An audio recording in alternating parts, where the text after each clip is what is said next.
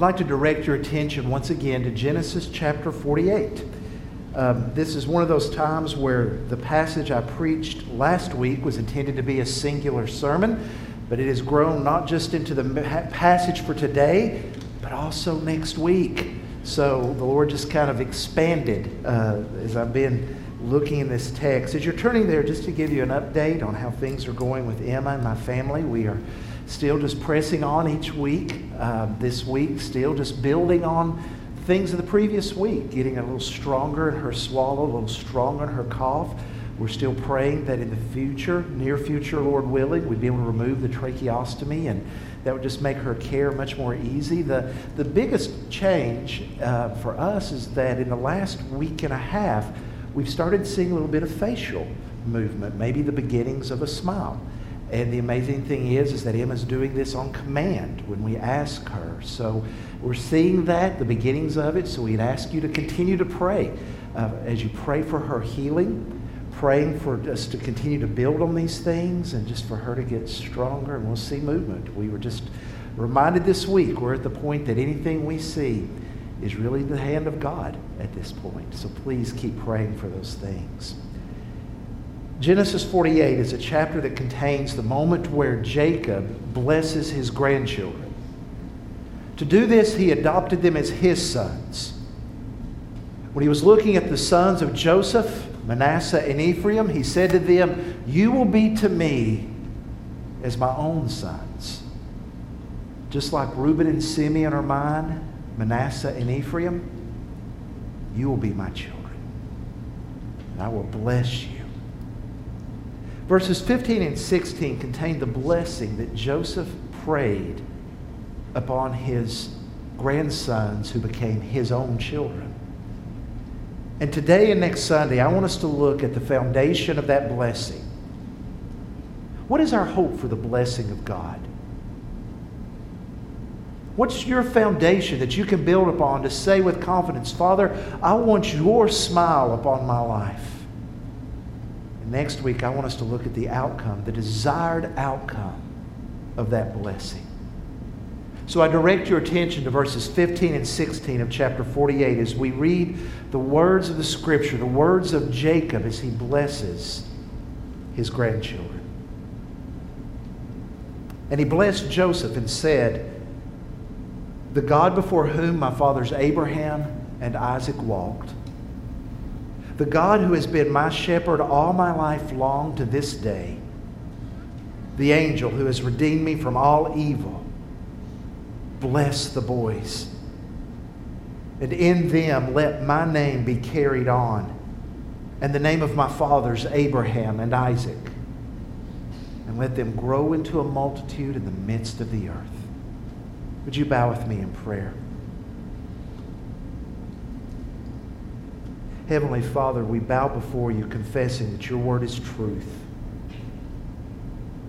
We also confess our need for truth in our lives. For it is by your truth that we will be set free. Father, as we make these confessions, we also ask that your Spirit would work within us to please open our eyes to the truth of your word. Not so that we will know facts, but that we will be transformed, Lord. Enlighten the eyes of our hearts,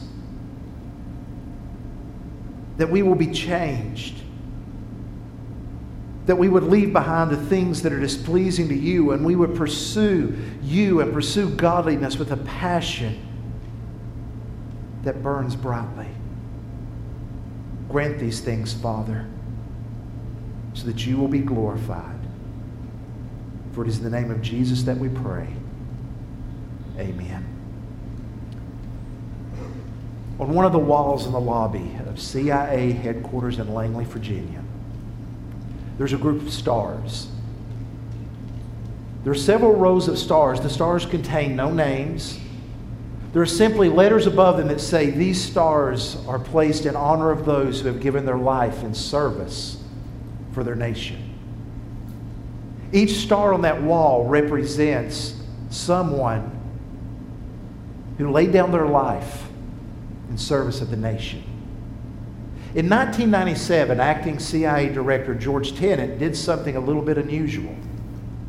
He revealed the identity of the person, of the man, who received the very first star placed upon that wall. The story of Douglas McKinnon is the story of that agent. He was working undercover in China in 1949. The CIA got word to him that he needed to get out of the country. It was clear the communists were going to be taking over and that Agent McKinnon needed to get out of the country by the quickest and safest route possible. He got word back to the agency that he would indeed be leaving, but he wouldn't be going alone. There were 4 others that he was going to lead out of the country, and he would be taking a route that the communists would never find and never be aware of. And boy, was he right. They left in September of 1949 and began a 7-month journey on foot. For 7 months, they journeyed through a desert, through a high, dangerous plateau, and through a portion of the Himalayan mountains on foot. The route was so dangerous that often what they would use as markers to guide their way were the graves of those who had died on the path before. And they would use that as a tool to gauge we are on the right direction. Now here's the tragic part. Agent McKinnon never reached the destination. He was gunned down within sight of the line of Tibet and never made it. Now, the analogy I want to draw from that is this. You and I are on a journey. It's a journey that's very dangerous. And just like Agent McKinnon, the thing that keeps us pressing on through this journey is the fact that what lies behind us is certain death. And the hope of freedom, of true freedom, lies in front of us. So much like Pilgrim in John Bunyan's classic Pilgrim Progress, we are journeying toward the celestial city, and on our journey we are encountering dangers, toils, and snares. And my prayer is that along this journey, you and I will reach the goal.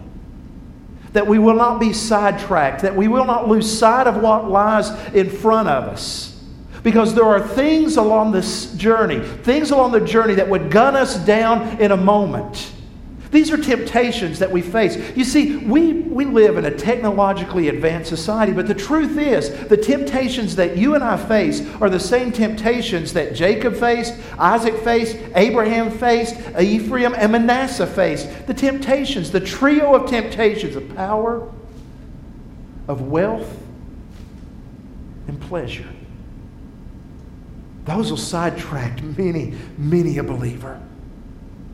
So the promises of power, the pursuit of pleasure, and the wonders of wealth begin to grab our hearts so that we become enamored with them and begin to spend our lives in pursuit of those things which never last, rather than the pursuit of the upward call of God in Christ Jesus. If those things were not enough, we will face adversity in our journey. You can count on it.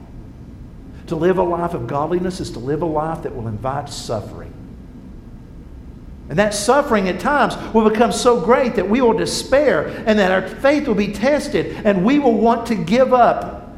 We will want to quit, and so adversity becomes the gunman that will often end our journey. So this morning I want us to think about how we can persevere when our journey is long and hard. How can we remain true to Christ when temptation is ever present? And how can we burn brightly for God when the forces of this world would extinguish the fire that would burn within us? We seek guidance for our journey. We seek blessing. Because deep down, that's what we hunger for, to know that the blessing of God is upon our lives as we journey through this world, that smile of God, the favor of God. We all long for that. To know God's good pleasure in our lives. So following the example of Jacob, we're going to look back. You see, Jacob looked back to Abraham and Isaac to see the foundation for the blessings that he desired for his boys, that his blessings he desired for his life. But you and I are not going to be looking at Abraham and Isaac. We're going to be looking at Jesus. Now, this is not doing injustice to the text, because Jesus himself in John 8 said these words. He said, Abraham rejoiced that he would see my day. And he saw it and was glad. So you see, Abraham was looking forward to Jesus. We are looking back at Jesus to understand the blessing for our journey, because verse 15 shows us that the longing we have for the pleasure of God in our lives is secured in Him. The blessing of God doesn't come about based upon our worthiness. It's not based upon karma, as if you do good and then good happens. The blessing of God is based upon God's faithfulness as the one who has entered into a covenant relationship with us. When you look at verse 15, look at the language that Jacob uses in the blessing. The foundation begins with the covenant that God entered into with Abraham, the God before whom my fathers Abraham and Isaac walked. Now, a covenant defines and sets the boundaries of a relationship. A covenant is much deeper than a contract that can be broken if one of the parties doesn't live up to it. A covenant endures forever. In fact, that is why a covenant is described in the Hebrew as to be cut.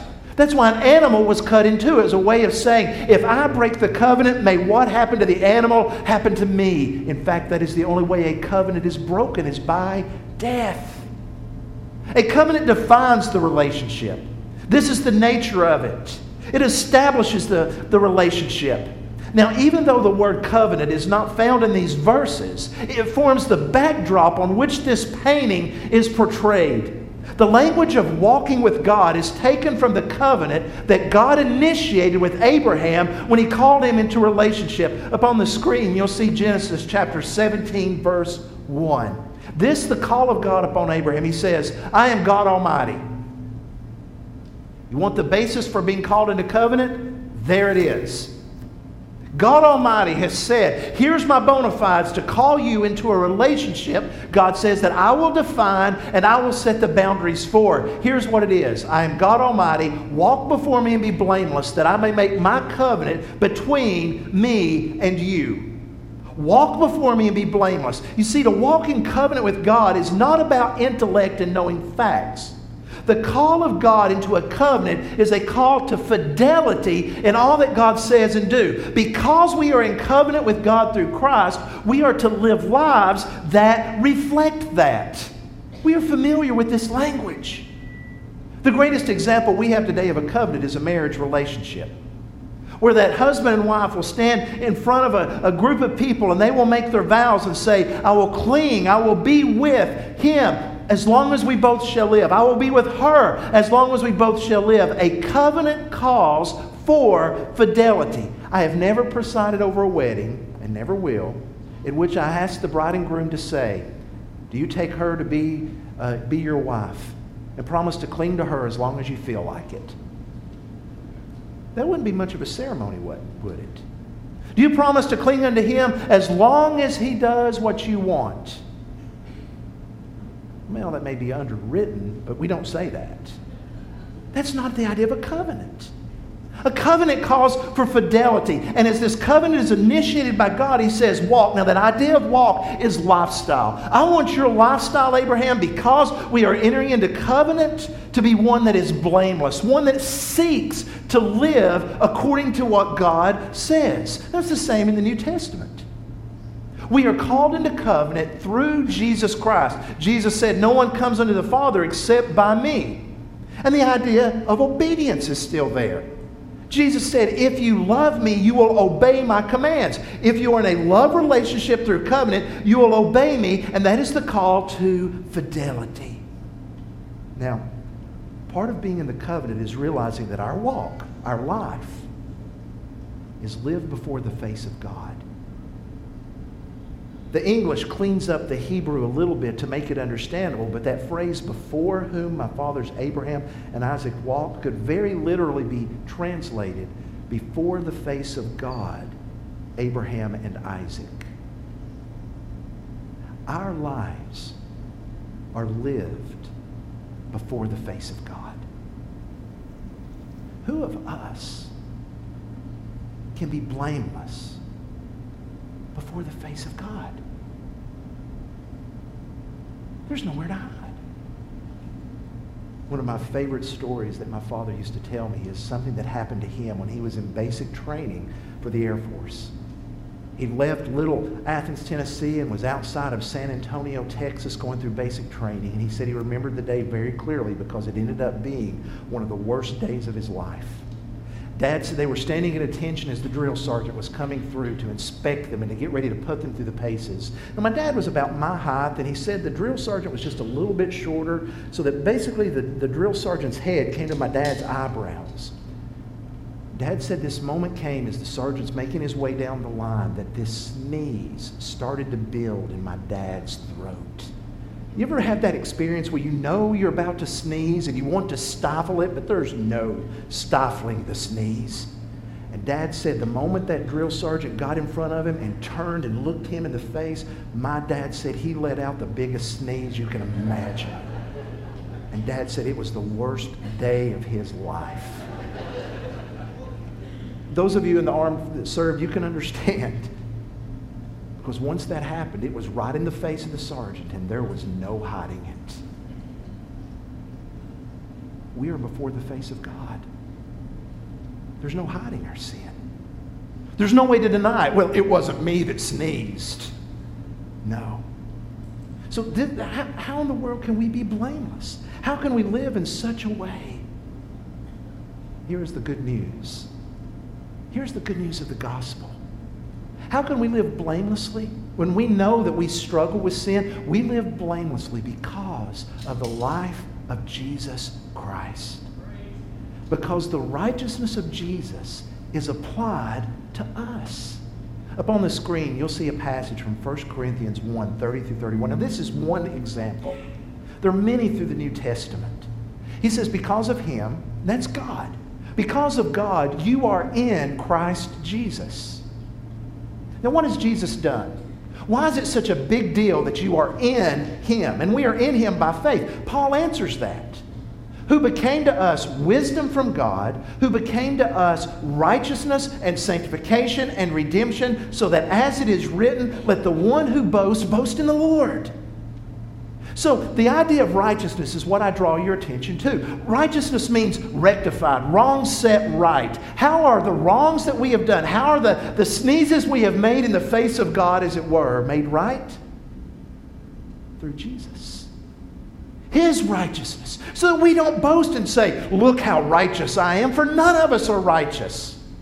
But we boast in Christ, who is the righteousness of God on our behalf by faith. And not only is that righteousness credited to us, but then God enables us to walk before him in the way he designs. If we are made righteous with God, this is not a theoretical righteousness. It is a righteousness that is to be lived through our actions.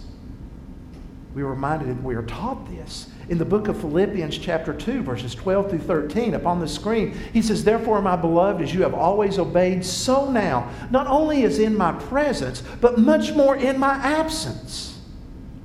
Work out your salvation with fear and trembling. You know what that means? Walk. Live it. Live out your salvation. Do it with fear and trembling. Take the salvation you have and express it, not just with words from your mouth, but with the life that you live. For it is God who works in you. How can we walk in such a way? It is God working within us, both to will and to work for his good pleasure. So this blessing that we desire, the blessing we long of God's favor, is supplied through Christ and applied to us in Jesus. Now, what about when we start to wonder, though? We're prone to do that. That's where the second part of this foundation comes in. Our blessing for the journey is not only found in the covenant we have with God, but it is also found in the fact that he is our shepherd. Look at the end of verse 15. The God who has been my shepherd all my life long to this day. This image of a shepherd, this metaphor, is one that is very familiar to Jacob. He had served as a shepherd. He's living, as well as his family, as shepherds right now in the land of Goshen. So he takes this image and he says, that's what God has done to me. He has led me. He has provided for me. He has guided me. And I really believe that he is looking back in his life to see the way that God has guided him every step of the way. That he's saying, I'm here in Egypt because God shepherded me through a famine that was in the land and brought me to Egypt. I think that Jacob is looking back and he is saying that when I was on the run from my uncle Laban who wanted to kill me, that God shepherded me and led me back to the promised land. I think Jacob remembered the dream where God told him, I am with you wherever you go. I think Jacob even remembered the words that his mother told him, that even when he was in the womb with his twin brother Esau, that God said, you have twins, Rebekah, but the younger is going to be ruler over the elder. That's why he says, God has been my shepherd all my life long to this day. Even in the womb, God was shepherding him. Now, this image of a shepherd is used throughout the Scripture. In Exodus, God is the shepherd who leads his people out of Egypt. In the Psalms, David sung, the Lord is my shepherd, I shall not want. The prophets preached to Israel and to Judah saying, God is the shepherd who is leading you back into the fold. But the pinnacle of it is Jesus, who in John chapter 10 said, I am the good shepherd who lays down his life for his sheep. That's why we need not fear whenever it seems like life is out of control. Because he's our shepherd. And our shepherd has invested his life and his blood into our life. We are brought to him through his sacrifice. And if he has invested that within us, his body, the church, do you think he would leave us? Do you think he would be distracted? I recently read a report in the Telegraph, a British newspaper, of an unusual circumstance that happened in a small village in Spain. It seemed that the 911 numbers in Spain, or 1112 there, began getting calls around 4:30 in the morning of loud sheep noises in the streets. And a lot of them. And what they discovered was this. There were 1,300 sheep, 1,300 sheep running amok through the little village of Huesca. 1,300 sheep. That's a lot of land. They discovered the problem. Outside of town was the shepherd who was supposed to be watching them and guiding them to their destination. And about 4 in the morning, the night got the better of him, and he fell asleep. And while he was asleep, the sheep wandered off. You and I serve a shepherd who will never fall asleep.